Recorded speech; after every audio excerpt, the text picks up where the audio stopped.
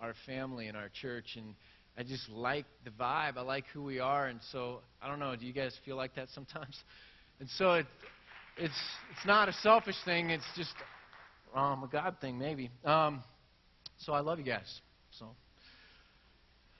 it's not a drunk moment. I love you guys. Okay. On that note, we're a quarter of the way through the book of John. We're doing a study through John, kind of moving through it. And the fun thing about this morning is I get to do what is more natural to me, and that's I'm hopelessly big picture. Hopelessly big picture. And when we get into Scripture, a lot of times what we really try to do is get into a verse and look at some words and try and unpack that and see what those words mean. Or we'll get into a section and we'll try and unpack the background historically or something like that so that we can gain better insight on what's going on in that passage. What we rarely do is back up all the way and try and gain this huge big picture view that shows us a little bit of the intentionality either of the main person in that narrative or the writer of the narrative. Kind of really seeing the forest instead of the trees. Does that make sense? And so this morning we're kind of going to do a chapter and a half in a different kind of way. But we're in John. It's the end of chapter 4 and all of chapter 5. And it's basically two stories. And I'm not going to read them all. I'm just going to give you a little synopsis and then maybe one verse from each. But the first story is just Jesus healing the official son. And so he ends up kind of traveling around, and a guy comes to him, and his son is sick. And Jesus ends up proclaiming this and then healing the son through a distance just by kind of deciding that the son should be healed. But Jesus says this in verse 48 of chapter 4. Unless you people see miraculous signs and wonders, you will never believe. Unless you people see miraculous signs and wonders, you will never believe. And so the rest of the story goes on and talks about how it's really fascinating that this boy was healed. They kind of pieced it together at the same time that Jesus proclaimed those words. And then it moves on, and the next part of the story is at the pool of Bethesda or Bethsaida, and it's Jesus coming up, and kind of culturally what's going on here is there's a lot of people that are sick. And they wait around, and when the water is kind of disturbed, it's a religious belief at the time that if you can get into the water, they're healing waters. And Jesus walks up on this guy and says, do you want to be well? And the guy says, yeah, I want to be well, but I don't have anyone to carry me down there. I'm just kind of all alone. I'm here with my need, but I can't go anywhere with it. I mean, I'm doing the best I can. And Jesus says to this guy, get up, pick up your mat, and walk. Get up, pick up your mat, and walk. The guy picks up his mat, walks away, and as soon as he kind of gets out of that area, he runs into a bunch of the religious leaders, kind of the Pharisees, and the first thing they say to him, and this is so typical, right? They don't say, wow, miraculous, you're healed, or isn't that cool, or praise God. The first thing they say is, what are you doing carrying your mat? It is the Sabbath. It is God's time. What are you doing this for? You're wrong, right? I mean, they're just completely out of sync. God just did something that's just amazing. They should be like celebrating God, praising God, and instead they're trying to defend God by saying that you low creature, are like carrying your mat. How dare you? You know, I mean, has there ever been a sinner like that, right? Carrying his mat on Sabbath. And so what ends up happening is the guy says, geez, I don't know who helped me, because kind of the religious leaders are on a witch hunt. The Inquisition is coming. Who did this? We want to find them because they're guilty. And what ends up happening is he finds out it was Jesus, tells them, and in the back half of chapter 5, we see Jesus kind of talking to these religious leaders and in some sense scolding them and teaching them because they don't really get it. They don't really get it. Okay, so let's just stop there for now. I want to pray real quick, and then we'll kind of back way up and take a look at this. But let's pray.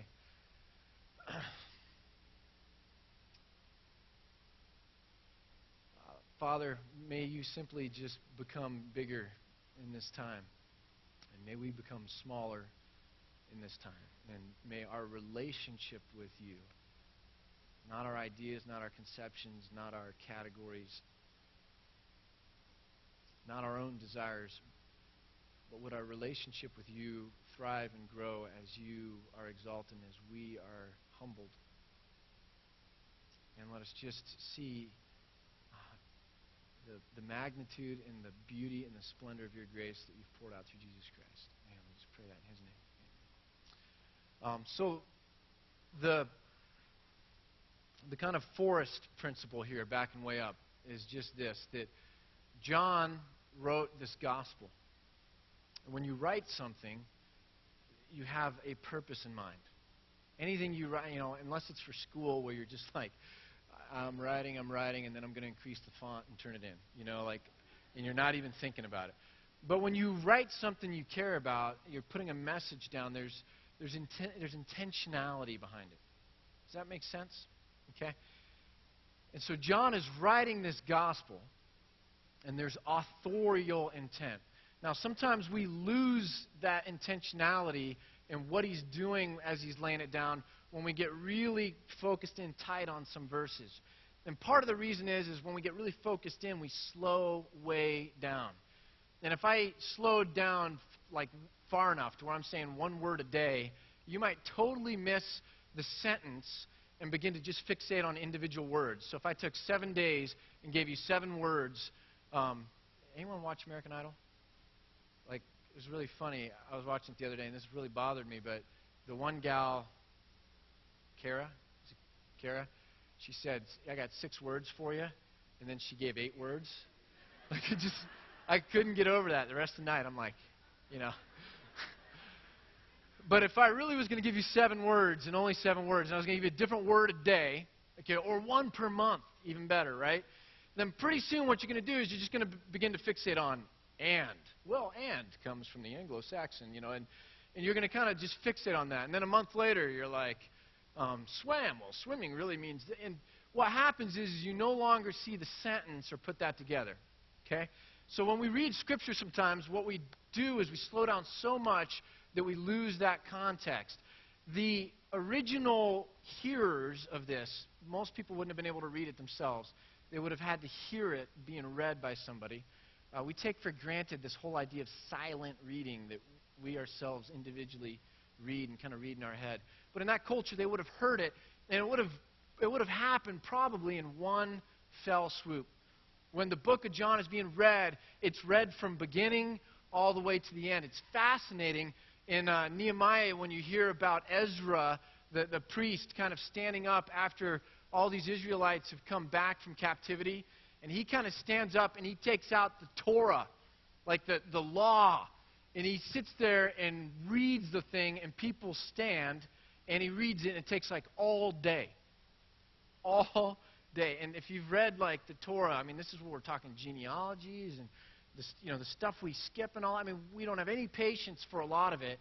And he reads it all day long, and they're listening, and they're so moved by it that they're weeping and they're repenting and they're praying and they're reevaluating their life and stuff like this. Well, John would have probably been read in kind of one fell swoop like this.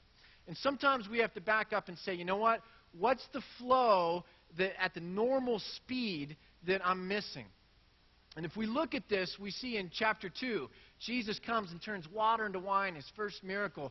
And he's doing this juxtaposition of the old law and kind of the New Testament, the new law, and how these two things are different. And the new wine is better than the old kind of ceremonial things. And Jesus comes and he's beginning to give the message, right? And then he goes and clears the temple.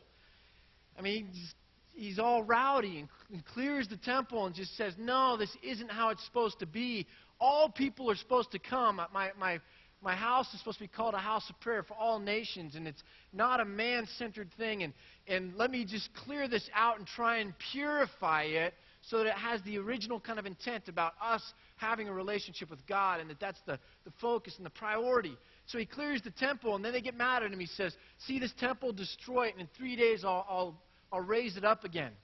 And what he's basically saying is, you're going to find God through me now. It's not traveling like pilgrims to Jerusalem, and then that's where you find God because the presence of God is there.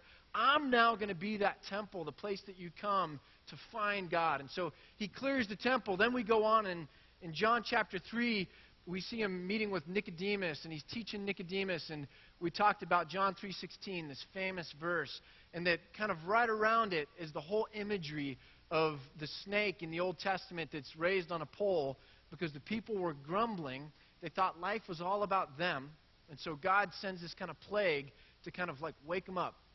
You know, when if you've got kids, like if they don't take a nap, you know, and by the end of the day, they are whiners. Like their identity is co-equal. I mean, it's just they're whiners, and you kind of have to shake them out of it, not literally, right? But like distract them, refocus them, even discipline them, whatever, and just say, you just got to stop, pivot, go a different direction. God sends this plague to kind of wake up his people, and he says, but I'm also sending kind of how you're saved.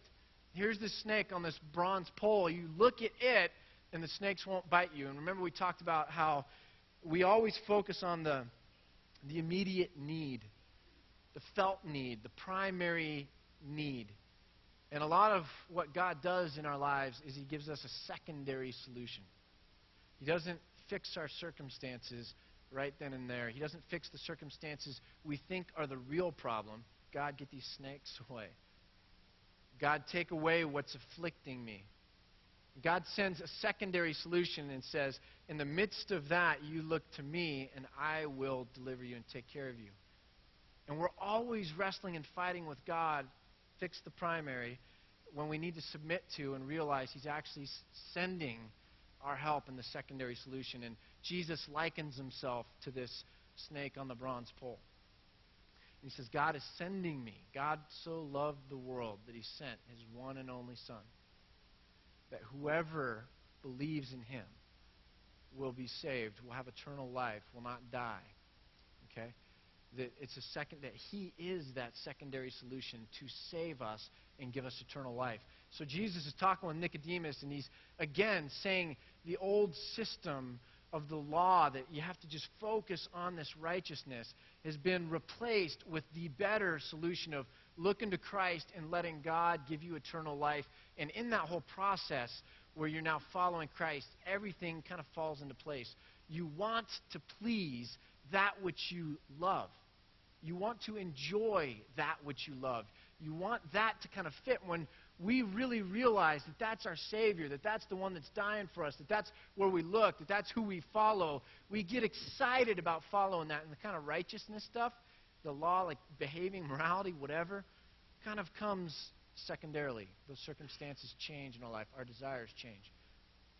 So a part of that, Jesus was saying, because of everything revolving that way, changing out 180 degrees, being recycled, so to speak, it's like you're being born again.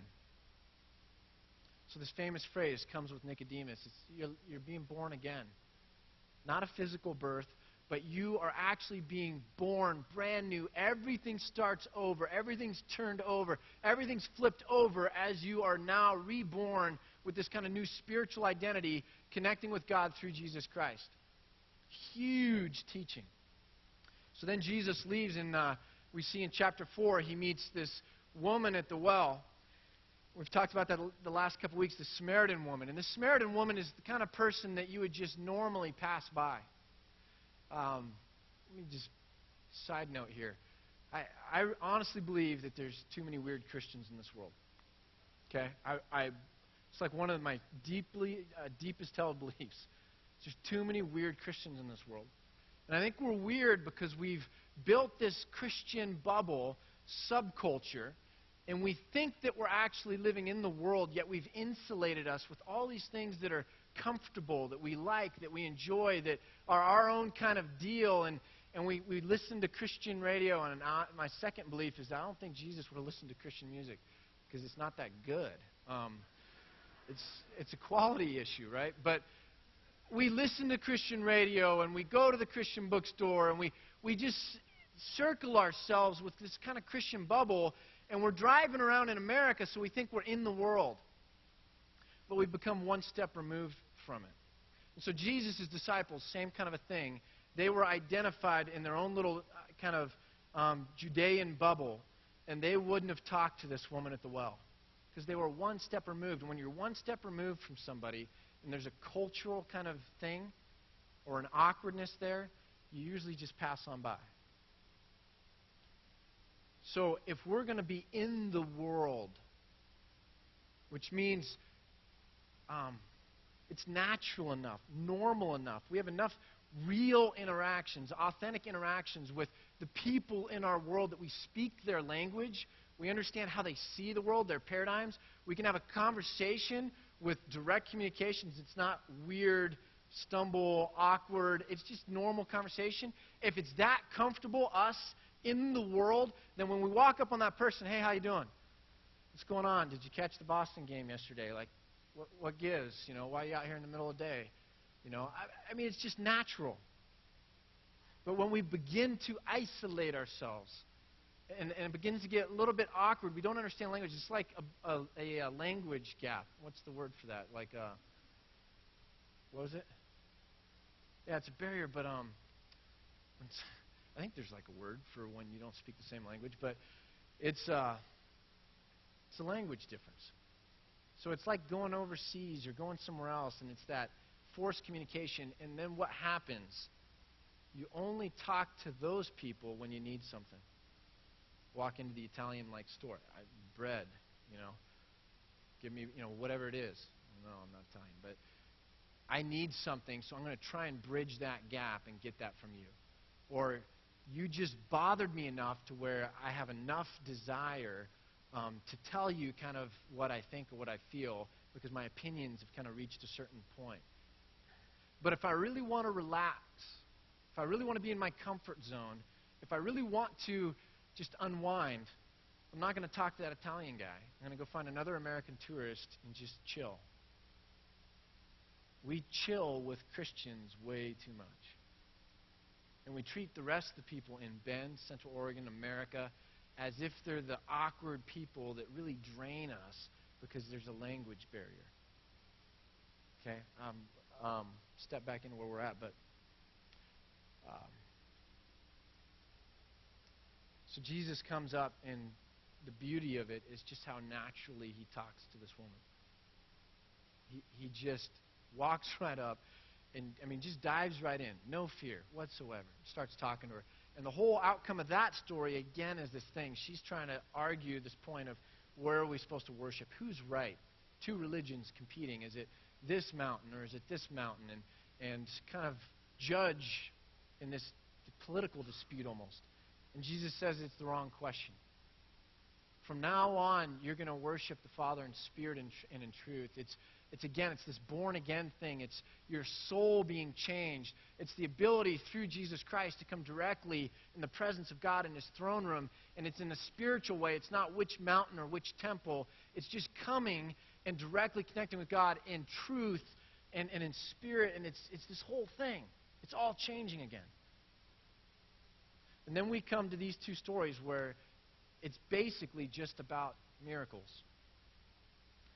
Jesus does this miracle, then Jesus does that miracle, and then he starts to talk to the Pharisees, and the whole argument is about what?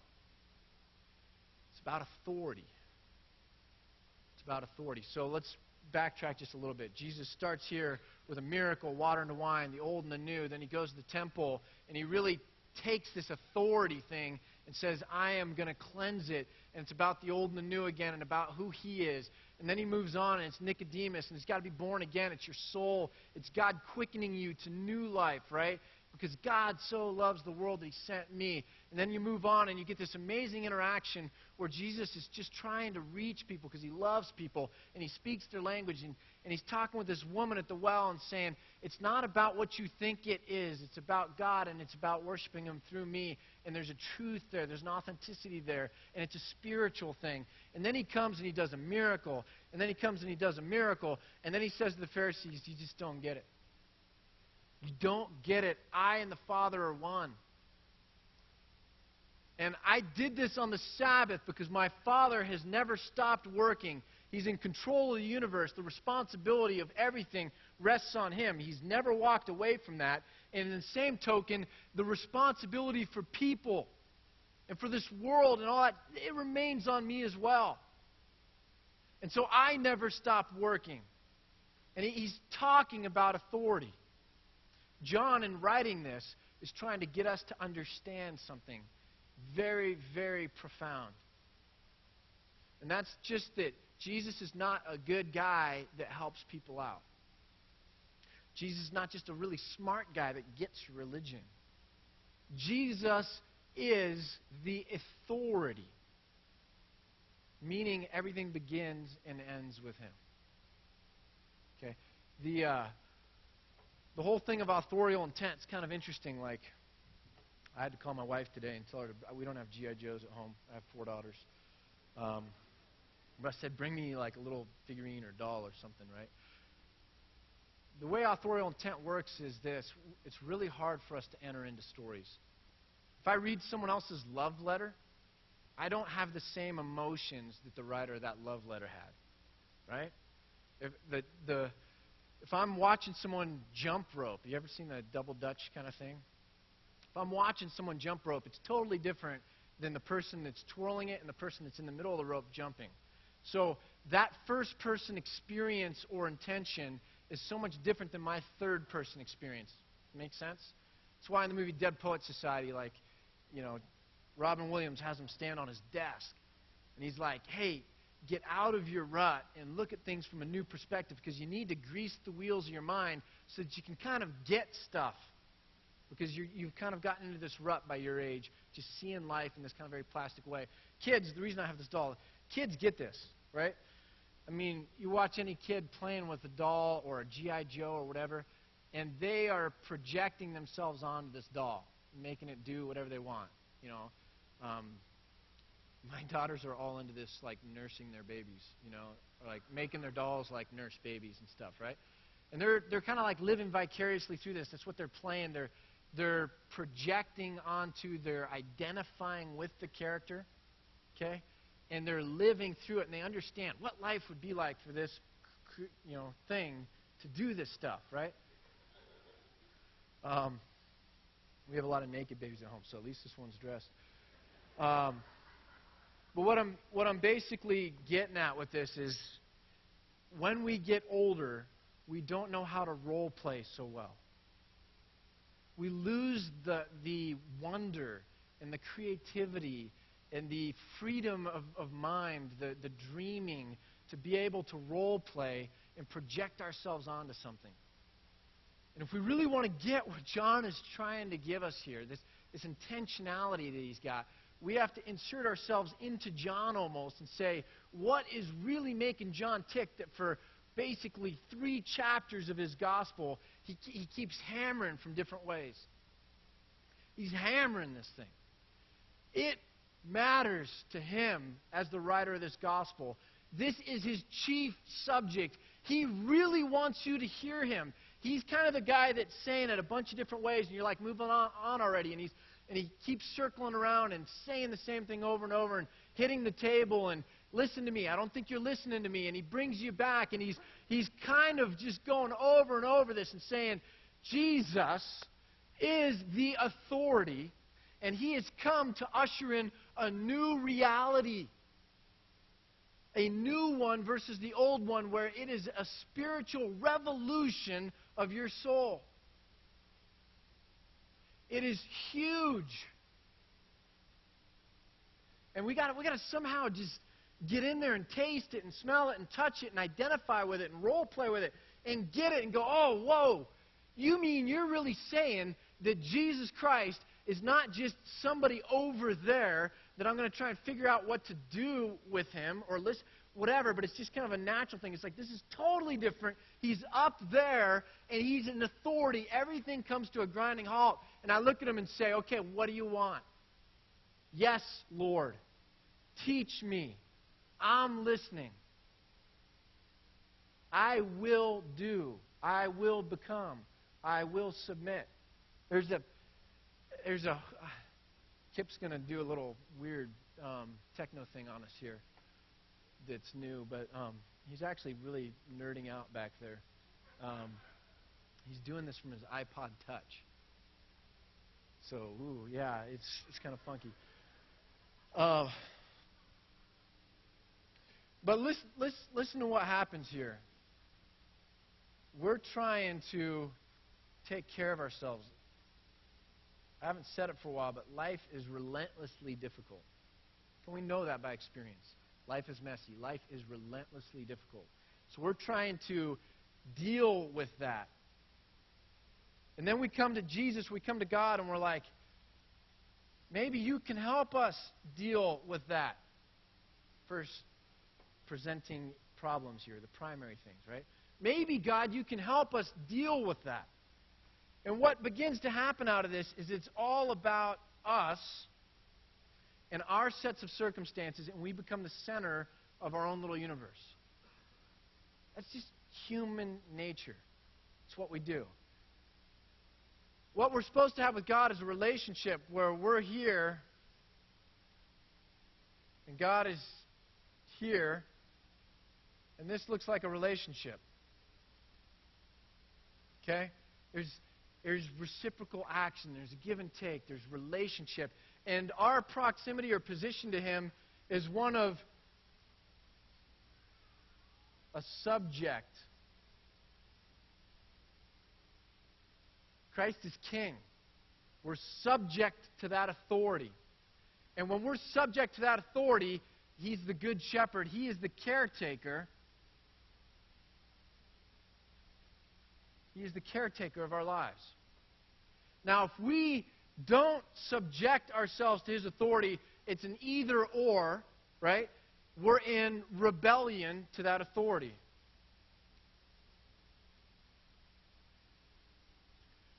We're not putting ourselves under, therefore we're denying that authority, we're coming outside of it, and we're going to self-determine, we're going to have sovereignty in our own life of who we are and what we do. We're not subject. Now, when someone is a king and has that authority, and you don't subject yourself to it, it's rebellion. What happens, what does a king do when there's rebellion? Is he able to then bless and affirm? He disciplines.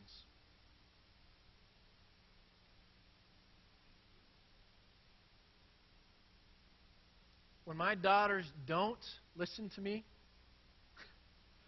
I don't ignore it. It is not in my nature. I am their dad. These things aren't up for discussion, right? When they rebel against my authority, I'm not saying like harsh discipline. I'm saying correction.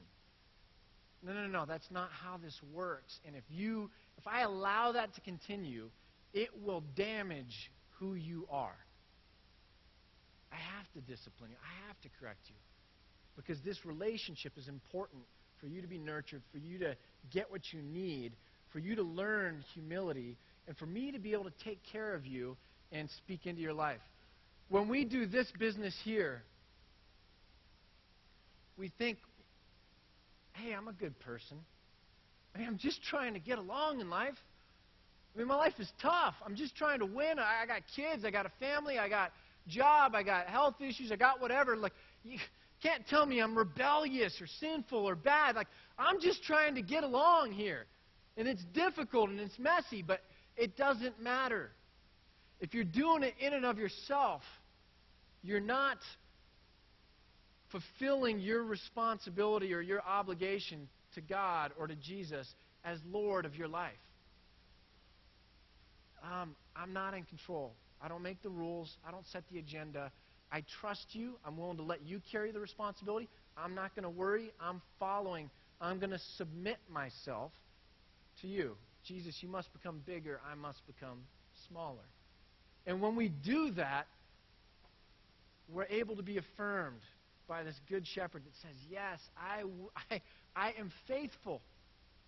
You put your faith in me, I will show myself to be faithful. I will handle that faith well and show you and prove to you and help you learn, and I'll nurture your ability to continue to trust me. Because this is hard, isn't it?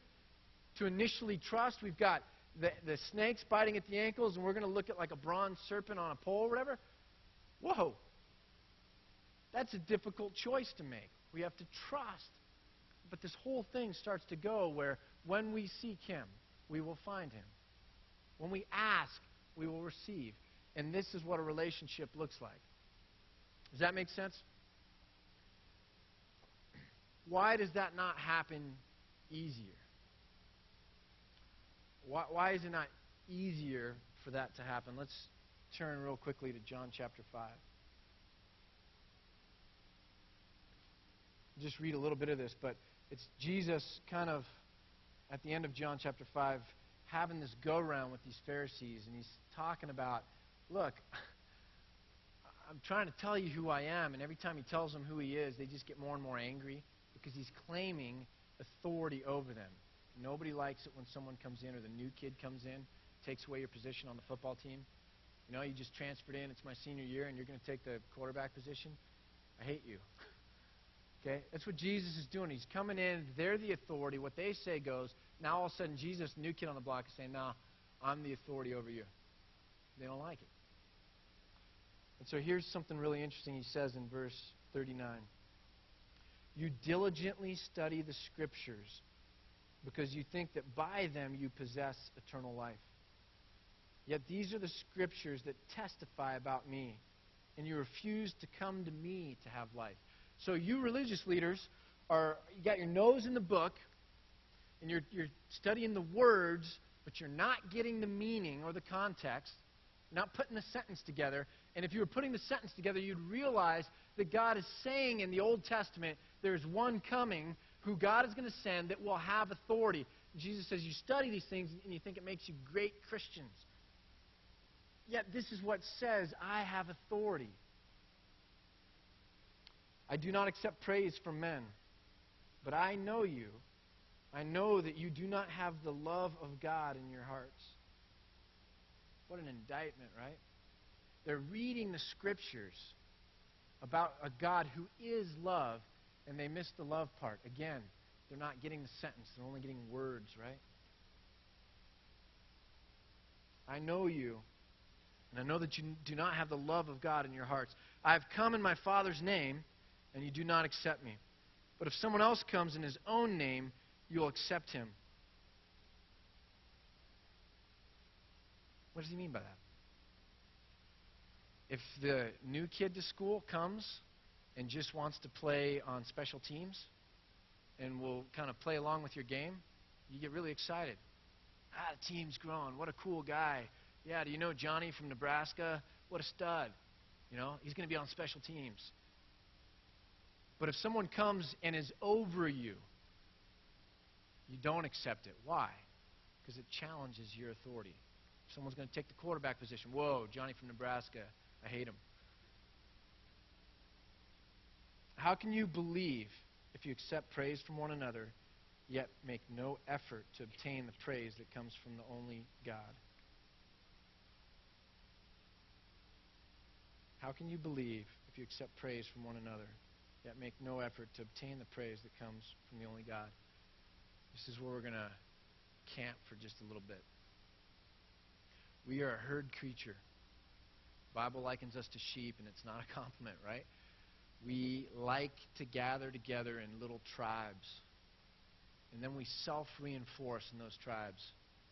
If you tell me I'm a good person, I'll tell you you're a good person. We can begin to kind of create these collective tribal tendencies or rituals, and then that'll become our identity, and then we have identity, which makes me feel cool, and it's better than the stragglers that don't have an identity. You know, they don't have a tribe, and what a wonderful thing. And so we begin to, like, affirm each other, and we like this structure we're building up, and then somebody, this dissenting voice, comes from the outside and challenges the cultural norms of our tribe, and we don't like it. It's not in our nature to like it. You know, it's fascinating with Socrates is the first one you kind of see in secular history that gets killed for this. All the philosophers up to Socrates were really geeky guys, like studying the moons and the stars and the predicting things and, you know, what's the matter of substance? Is it air? Is it water? Is it this and that? They're kind of like scientists, right? And then all of a sudden Socrates comes along and he's dealing with, like, how should we live and what are ethics and what are what's kind of the right life. Let's examine life. And by examining it, we kind of have to challenge some cultural norms. And all of a sudden, the tribe does what? They close ranks and they say, that guy's causing problems for us in our cultural norms. Let's kill him. So what's funny is the Pharisees, who are supposed to speak for God, they're supposed to be the religious authorities, really just act like the Athenians, and they have a little tribe with cultural norms, and they've baptized it, made it look religious, feel religious, and they now have the lone dissenting voice that's a prophet, that's the king, that's the Son of God. And what they do, they begin to realize that challenges us. How we live, what we've said, our credibility, because we'd have to backtrack, it challenges us. And we together, if we close ranks, can silence the dissenting voice, and they, just like the Athenians, kill Jesus. They treat him just like he's Socrates, like a moral philosopher, something that they don't like. Yet he was the authority. They didn't know that this is all part of God's plan, but amazing. So if you're a Christian today, I think one of the first things you need to realize is, please, God, don't let me stop there with a label.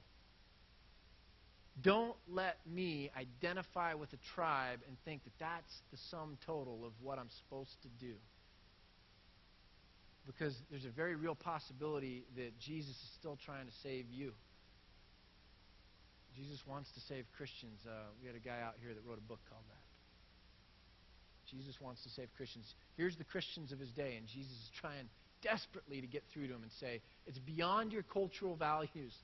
It's about me and being reborn into this relationship that comes through me. I need to save you even though you think you're saved. They're reading the Bible, and Jesus says, you think you're saved. And then he talks to them about salvation. Isn't that haunting?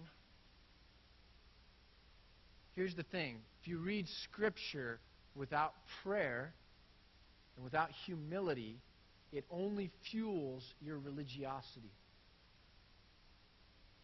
If you read Scripture without prayer and without humility, you are a rigid individual, and it will only, that Scripture reading will only fuel your religiosity.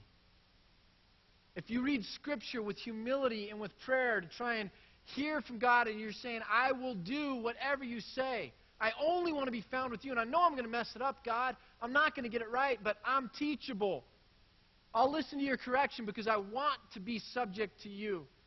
I want to be submissive. Have your way in my life. When we read Scripture that way, then the Scriptures point us. They point us to the authority of God in our life, and we now grow in our relationship with God. Powerful things can be used for good or for bad. Guns can be used for good or for bad. What Christians need to understand is that Scripture, a powerful thing, can lead you, listen to this, can lead you away from God or toward God. It doesn't mean that Scriptures are bad. They're inert. It's a message. It's how we read them, and it's our disposition to hearing them that will either, with this tool, take us away from God or towards God. That freaks me out. It means that prayer needs to be more than just, God, I got pressing needs right now. I love during worship how Matt said, God, please this morning meet our needs. But more than that, may you be glorified this morning. We want to praise you. We have needs. But more than that, let us be in right relationship with you, God. That's the beauty of worship. We weren't made to be alone. We weren't even made to just be in community. When we worship and you kind of get that satisfied feeling in your gut, like, oh, I was miserable this morning when I got out of bed, but I'm so glad I'm here. It's because you're connecting with God in a way you were meant to, you were designed to, you were created in order to have that connection, that relationship. Absolutely created for it. So, last little drawing, just hopefully map this out. I think the American Christian approach, I'm on this big kick that we need to just reform. I mean, if the church in America is broke, let's not aim at being an American church. Right? I mean, we need to be a little bit smarter about these things, maybe. There's an old phrase that you hit exactly, your system is designed to give you exactly the results that you're getting. So if you're playing golf and the ball goes there, chances are that's where you were aiming. You didn't know it at the time, but guess what? That's where you're aiming. It's where the ball went. Your system is designed to give you exactly the results you're getting. Now, if you've been reading anything online lately or whatnot or in the papers, you know that Christianity in America is absolutely melting away. Absolutely, statistically, just evaporating at a huge rate from a sociological perspective. We're getting exactly the results that our system is designed to give us. Our system, frankly, in America, is to provide a church that satisfies people and gives them the feeling that they're able to meet their immediate needs. Not a bad thing. But we don't make a real habit of helping them grow in their ability to push these things away and focus on the secondary issues in their relationship with God to where they really grow in Christ-likeness. The American church is giving us exactly the results that it's designed to give us. So I'm on this big kick that we're silly if we don't take that into account and say, look, man, how do we go back to the New Testament and live a little bit more authentically? Because what God designed isn't broke. We've just monkeyed with it. In America, here's what we tend to do. This is a salad bar. Okay? And you got the big salad bowl, and then you got carrots and tomatoes and celery and ranch, vinaigrette, cucumber, croutons, I don't know. That's our life. And we come to church, and we read our Bible, and we're like, I want to fit God into my life. I need that ingredient for my life to be complete. We treat God like He's the cucumbers. I need God in my life to fill out my set. It's like I've got, one card short of a full house, and I just need that other queen. And then I'll have a full house in my hand. And we act like religion and our relationship with God and Christianity is one part of our life. And we're always struggling because, man, this takes up time. Like the salad bowl might be watching TV, and this might be whatever. And we got all these different things, and we're like always struggling to fit God in. How does He fit into my life? I don't have time for this. The Bible reading and the prayer and the fellowship, and the church is always trying to get me to go into small groups and helping out with the homeless, whatever. Like, I don't have time for different ministries, It's hard. And we all, by the way, we're all created for different ministries. So don't compare yourself to someone else. But the ministry that God's tugging at your heart for, you're struggling to fit that in to your life. And the whole point is that there's supposed to be a radical revolution where when you were born again, this spiritual rebirth, that God becomes the salad bar. He is the center of your life. He's the authority. It all starts there. He's at all of it. It's a radical paradigm shift that says, I've wiped everything clean, and I'm starting now, God, with you at the center. Help me add the different components working outward. And so now cucumbers becomes TV. And you know what? If I don't have time for it, great. I'll throw it away. And this becomes this, and hopefully this becomes like family.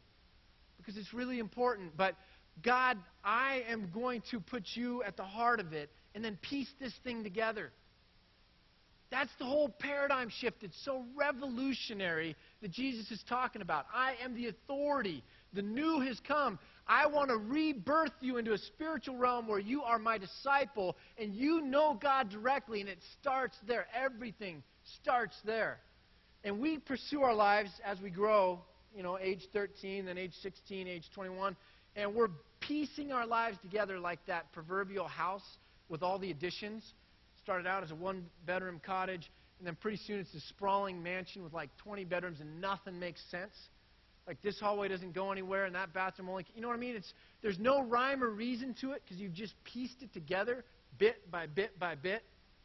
And what Jesus is coming along and saying is that's a very natural human thing. Guess what? Bulldoze it. Don't add one more room and then call it God or call it faith or call it Christianity. Bulldoze the house and let me begin to remake you. The fruit of the Spirit is love, joy, peace, patience. I will revolutionize every component of your life when you bulldoze it and begin again putting me at the center.